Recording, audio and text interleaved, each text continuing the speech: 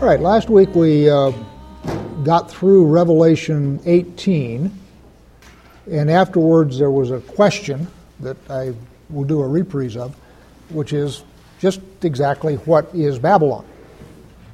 And what we're going to see in Revelation 19 is great rejoicing at the fall of Babylon, so knowing what's fallen is useful.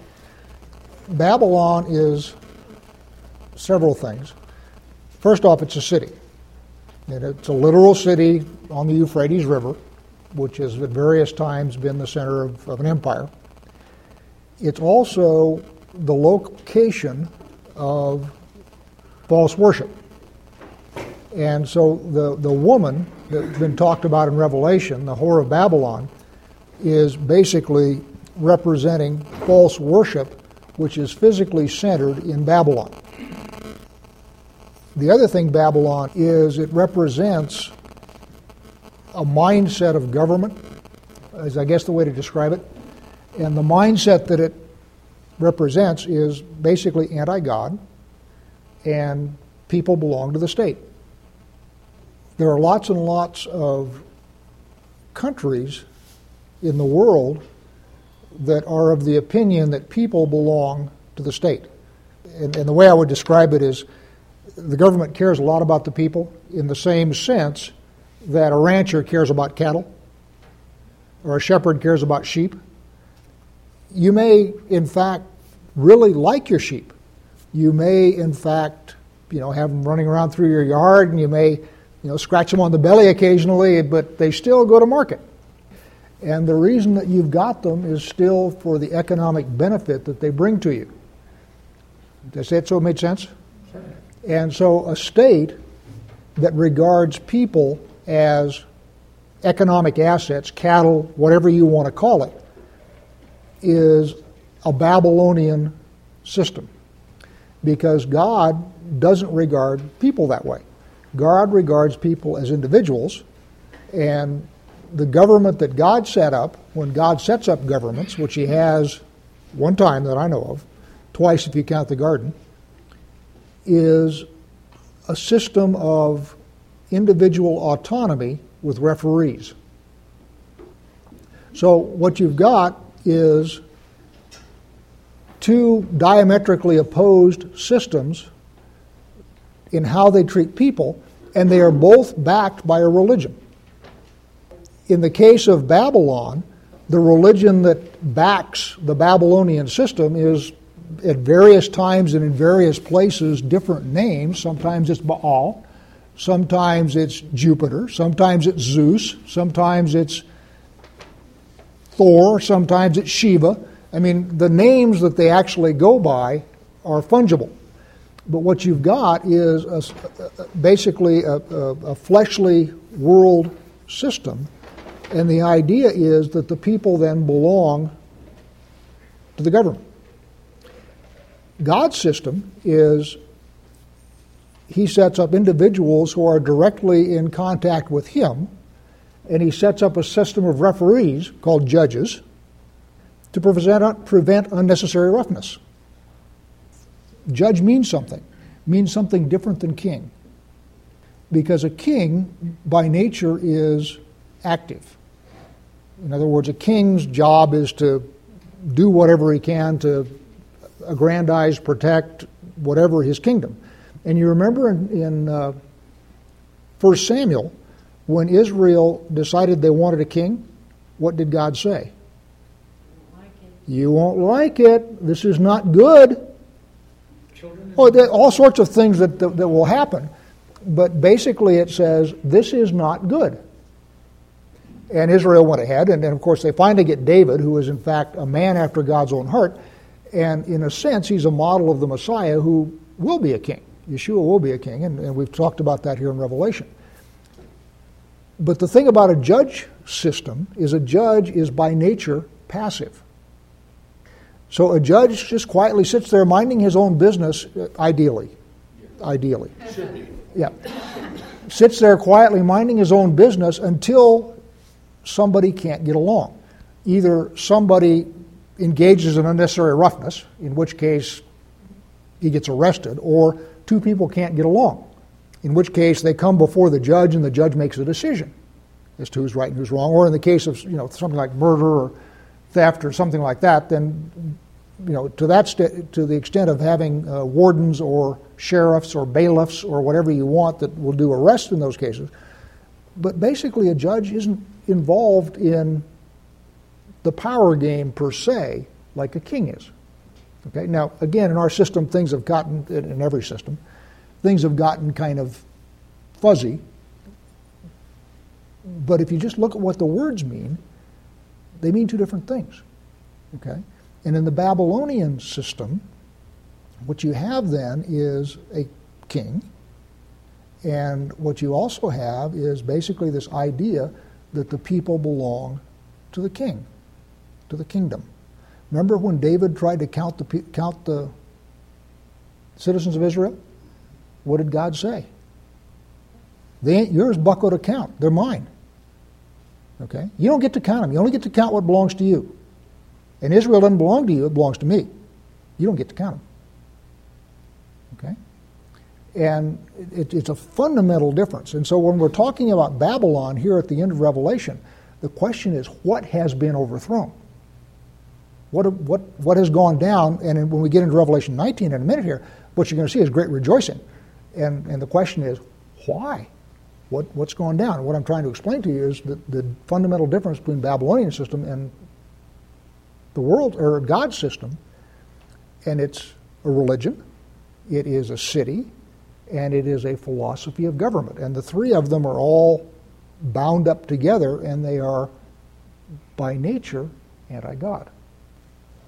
All of these world systems do the same thing. They just package it slightly different, and they call it different things, but it's the same thing. And the fundamental question is, who do you belong to? Okay? And who you belong to has to do with whom you worship. Okay? Because remember, even in Rome, they didn't mess with the Jews because the Jews wouldn't play. The Jews were a religio licita. They were a legal religion, which meant that they didn't have to do any of the Caesar worship, any of that kind of stuff, because simply the Jews wouldn't play. But that's the system that has gone down in Revelation 18. Now, as we read in Revelation 18, it is a literal city that comes under literal destruction in a moment. I don't know where that particular city is, what incarnation of Babylon we're talking about. Okay, because Babylon as a system moves. And it started in Babylon, it went to Rome, it's gone to lots of places in the world, and there are lots of candidates for Babylon today. I don't know which particular one of those candidates is going to be the one that goes down when this finally kicks in. No idea. It could be Brussels, it could be New York, it could be Washington, it could be Rome, it could be Babylon. I don't know. Okay? So just so we understand what's going on here. All right, so verse 19. After this I heard what seemed to be the loud voice of a great multitude in heaven crying out, Alleluia!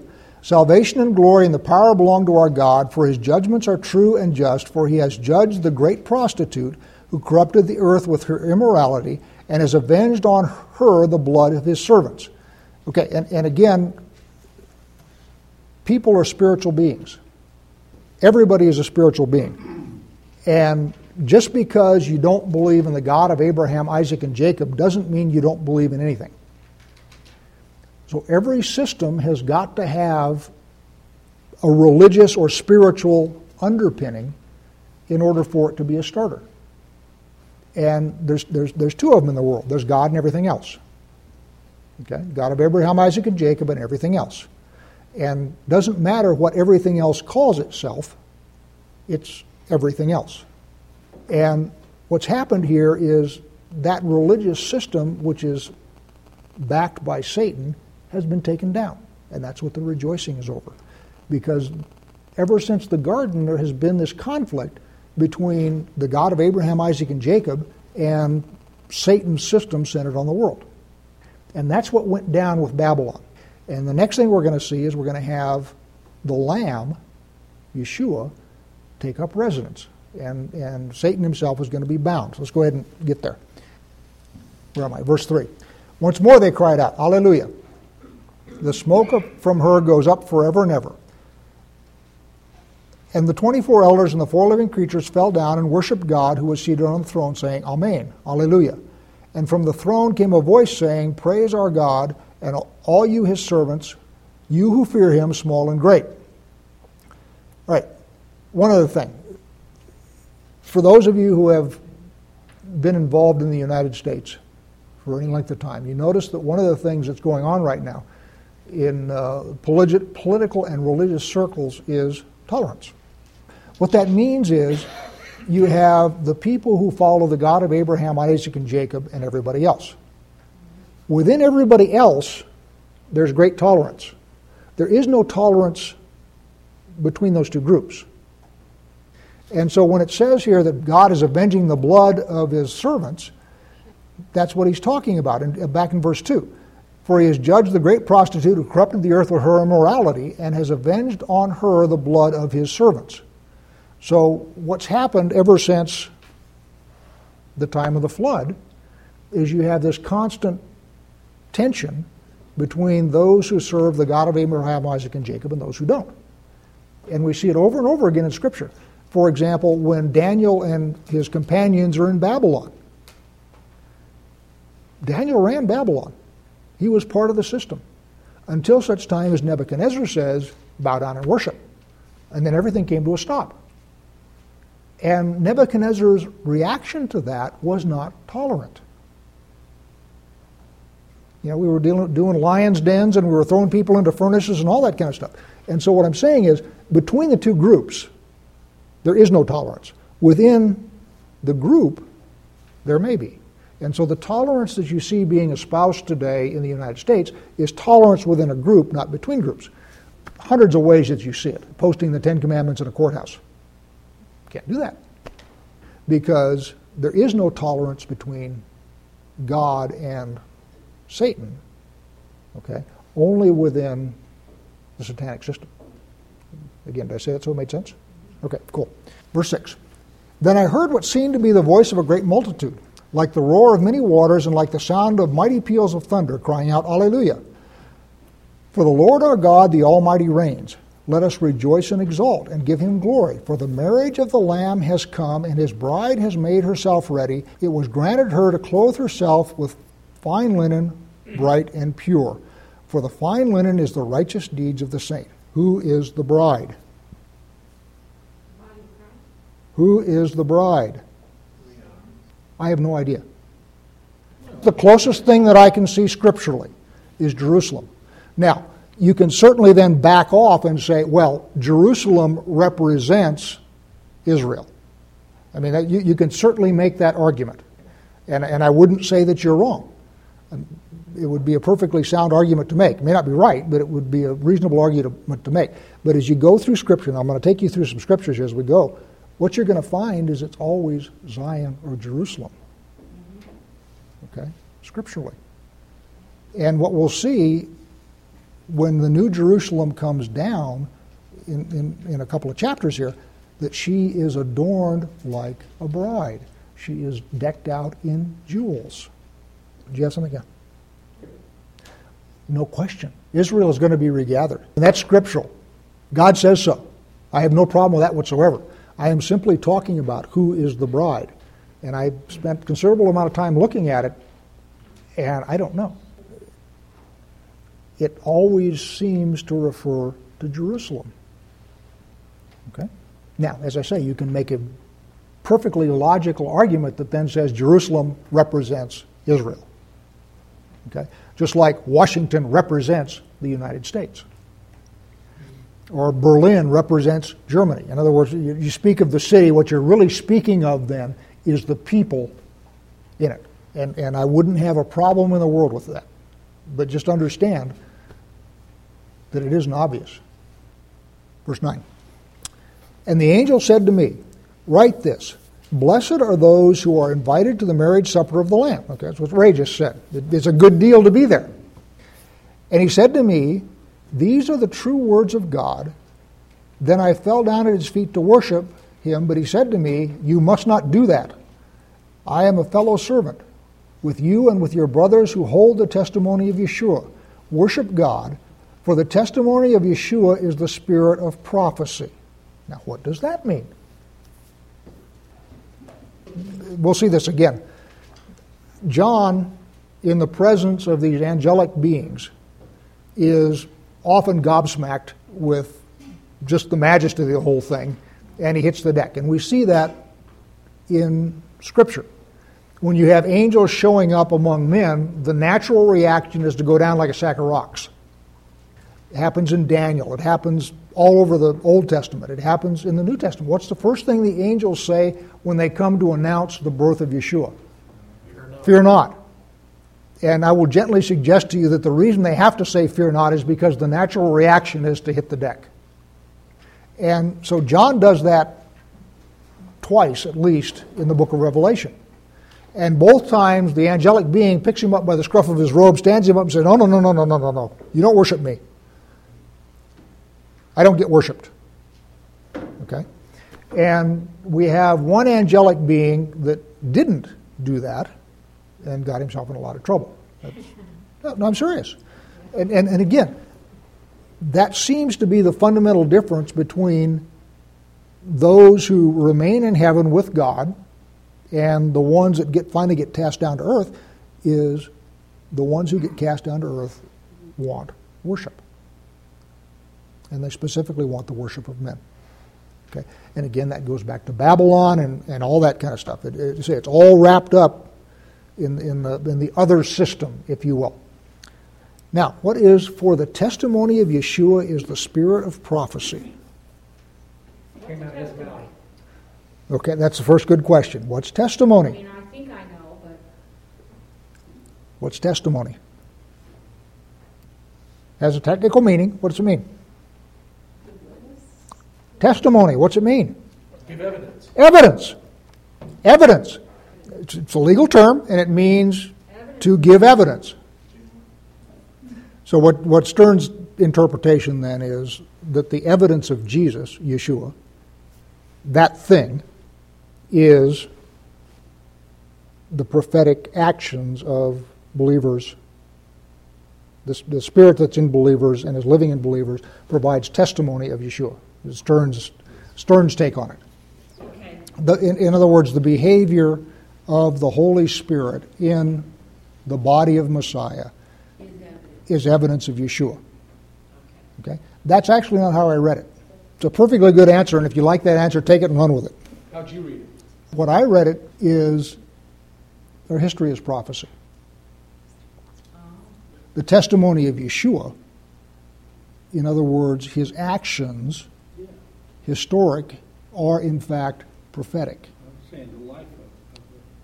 Yeah, just like Abraham's actions are prophetic of the nation Israel. Okay? That's how I read it. And again, if you like the other explanation, run with it. If you like mine, you can have that. God knows and I don't. Verse 11. Then I saw heaven opened, and behold, a white horse. The one sitting on it is called Faithful and True, and in righteousness he judges and makes war. His eyes are like a flame of fire, and on his head are many diadems. And he has a name written that no one knows but himself. He is clothed in a robe dipped in blood, and the name by which he is called is the Word of God. And the armies of heaven, arrayed in fine linen, white and pure, were following him on white horses. From his mouth comes a sharp sword with which to strike down the nations, and he will rule them with a rod of iron. He will tread the winepress of the fury, the wrath of God the Almighty. On his robe and on his thigh he has a name written, King of Kings and Lord of Lords. All right, this can take a while to unpack. First off, Yeshua riding on the white horse is the answer to the counterfeit white horse back earlier in Revelation. Two things to understand. One is Satan leads God, and he leads God with a counterfeit. So whenever God is fixing to do something, because Satan can read prophecy just as well as you can, God is fixing to do something, Satan gets there first with a counterfeit. And what the counterfeit does is gets everything so screwed up that when God finally shows up with the original, everybody says, oh, you ain't going to fool me again. I'm not going to do that. Tried that once and I got burned. It's a phenomenon. And in the book of Revelation, we led off with the white horse riding forth to conquer, remember? And what I'm suggesting to you is that's the satanic counterfeit that leads the real thing, which is the king himself coming on the white horse. Second thing, we talked about the sequence in Revelation, and the perspective of this particular study has been that the events in Revelation are literal, sequential, and understandable. There's nothing obscure about it. You have then 7 seals, 7 trumpets, and 7 bowls. 7 thunders, too. 7 thunders, voice of God. Started opening seals immediately upon the ascension. And we are right now, have finished the 4th seal, getting ready to go into the 5th seal. And the seals are by way of establishing his credentials and his ownership of the planet.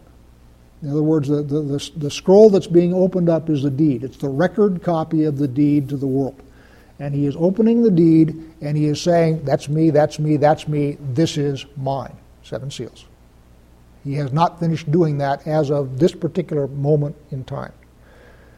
Once the seals are open and he has established his ownership of the place, the next thing you're going to have is 7 trumpets, and the trumpets announce the king. Okay? And those 7 trumpets will go out and it will announce the coming of the king. Then you have the 7 bowls of the wrath of God, and that is the king taking vengeance on his enemies. Everybody with me so far? All right. So what we have here is, as he's coming forth now, and remember the other thing is, we said it's literal and sequential, but you can't do literal in a book.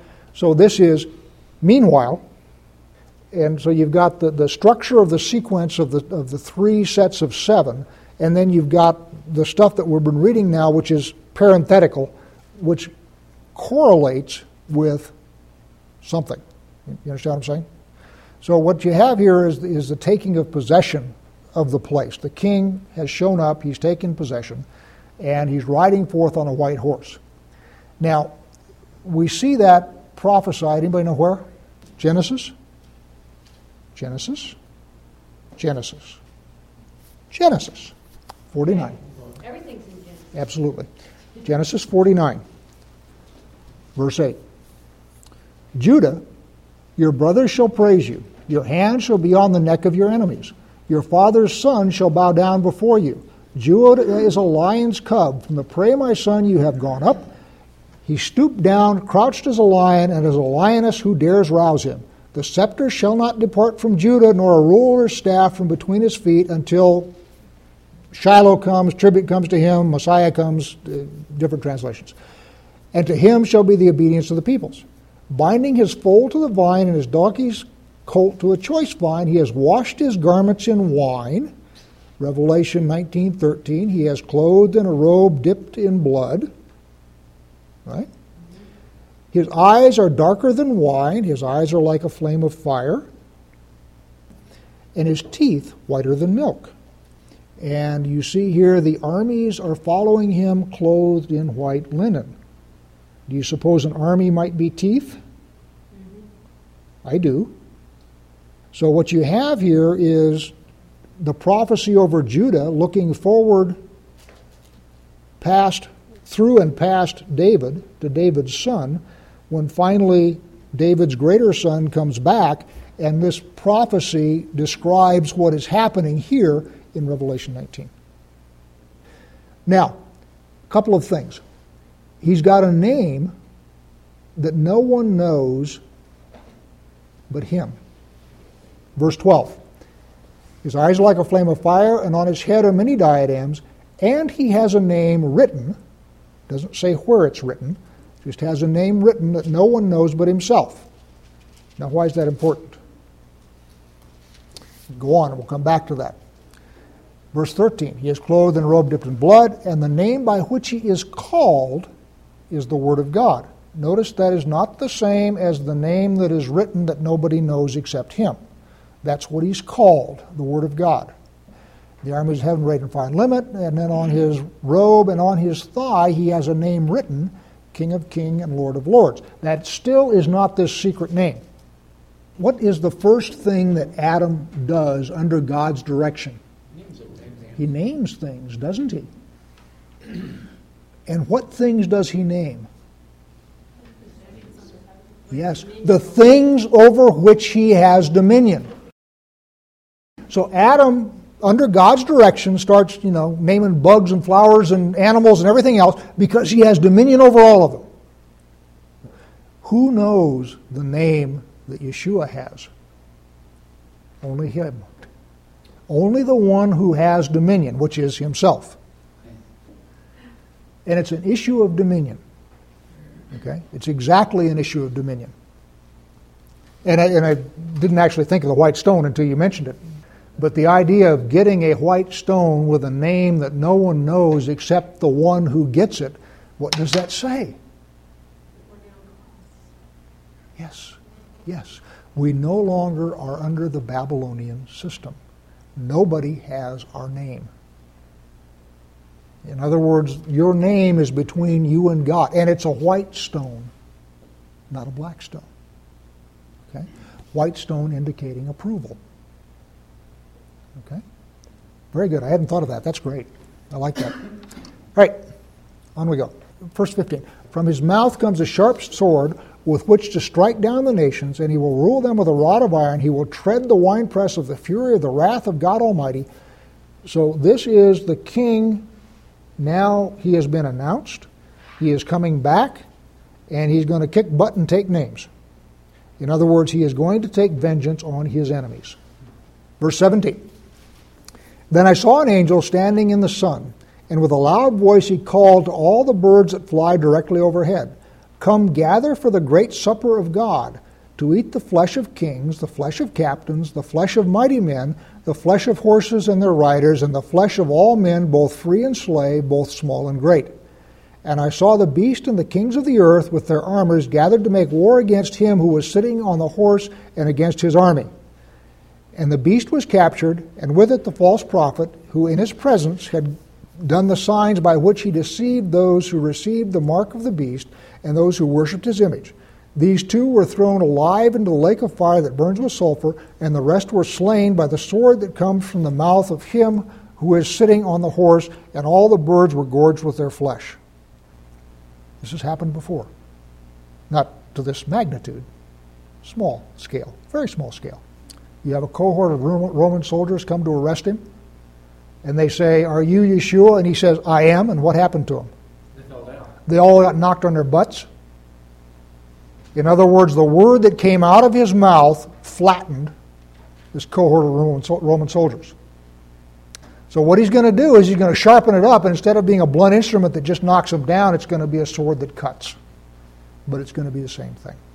And so what he's shown us is the power of his voice on physical flesh and blood people. Yes.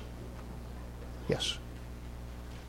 The question was, this is not a literal iron sword. He is going to speak, and that's what's going to cause destruction. That's correct. Because remember, he spoke the universe into existence. So he can certainly... So if he uses his voice that way, his voice will do the purpose for which he speaks.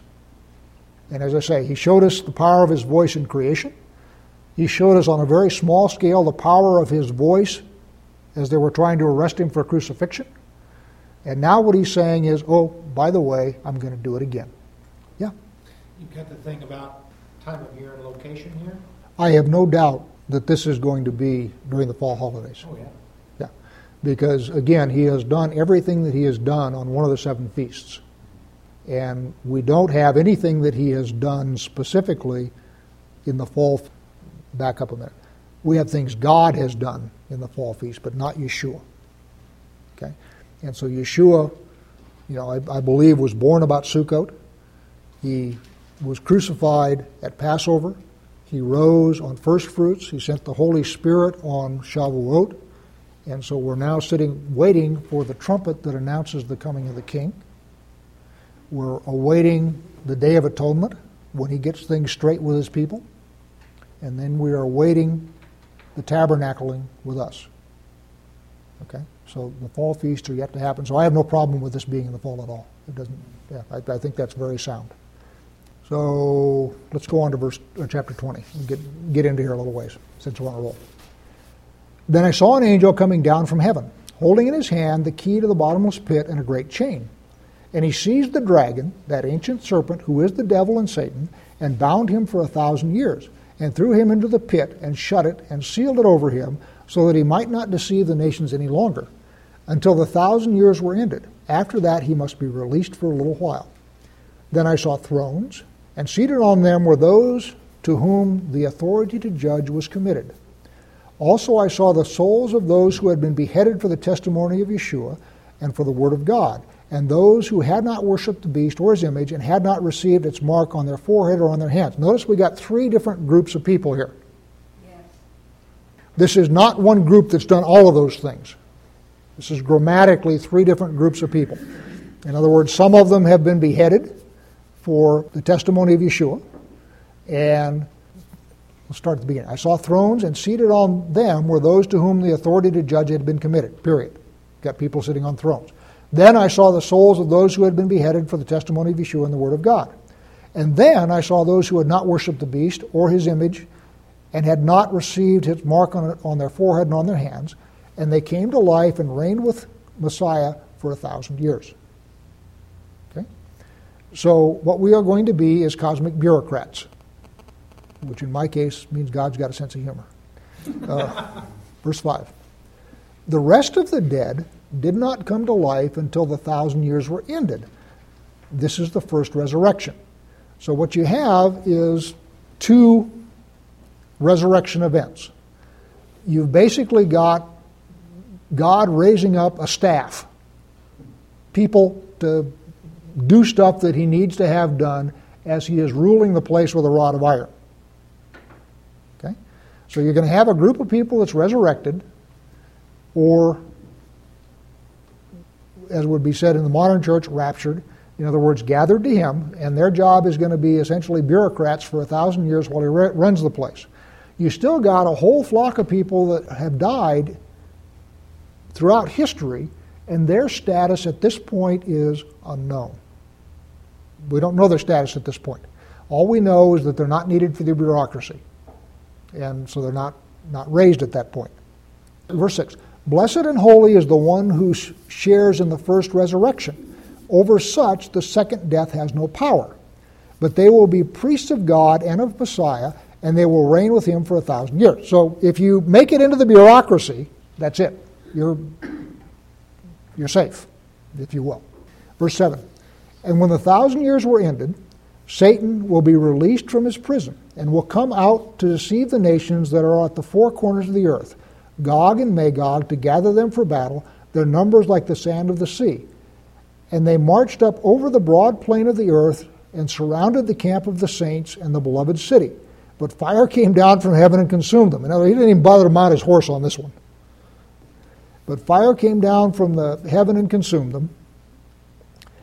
And the devil who had deceived them was thrown into the lake of fire and sulfur, where the beast and the false prophet were, and they will be tormented day and night forever and ever.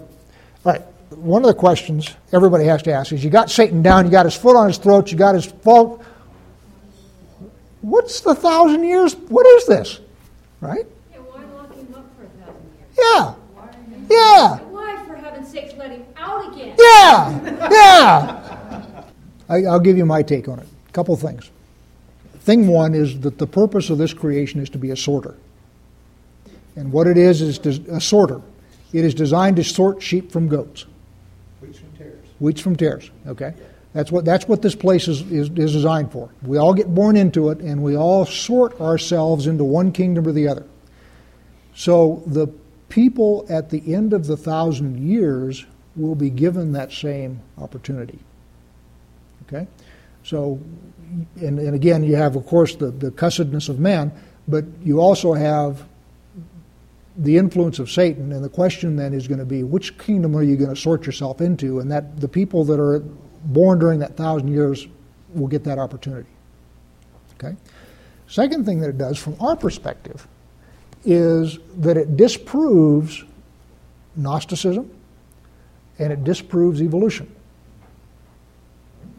Because what you have here is you have the earth under the direct personal rulership of God without the interference of Satan. So if humanism were correct, given the absence of poverty, the absence of pimps, the absence of drug lords, the absence of all these things that people blame for the problems of the world, you get rid of all those things, then everybody should just be getting better and better and better, right? No, I'm very serious. That would be the catechism, if you will, of evolution, and that would be the catechism of liberalism today. That absent all of these things that screw everything up, we should just be getting better and better and better. And what happens at the end is, actually, no, we don't. I don't. Okay? We don't. Gnosticism says the same thing. You said people are going to be learning a whole lot.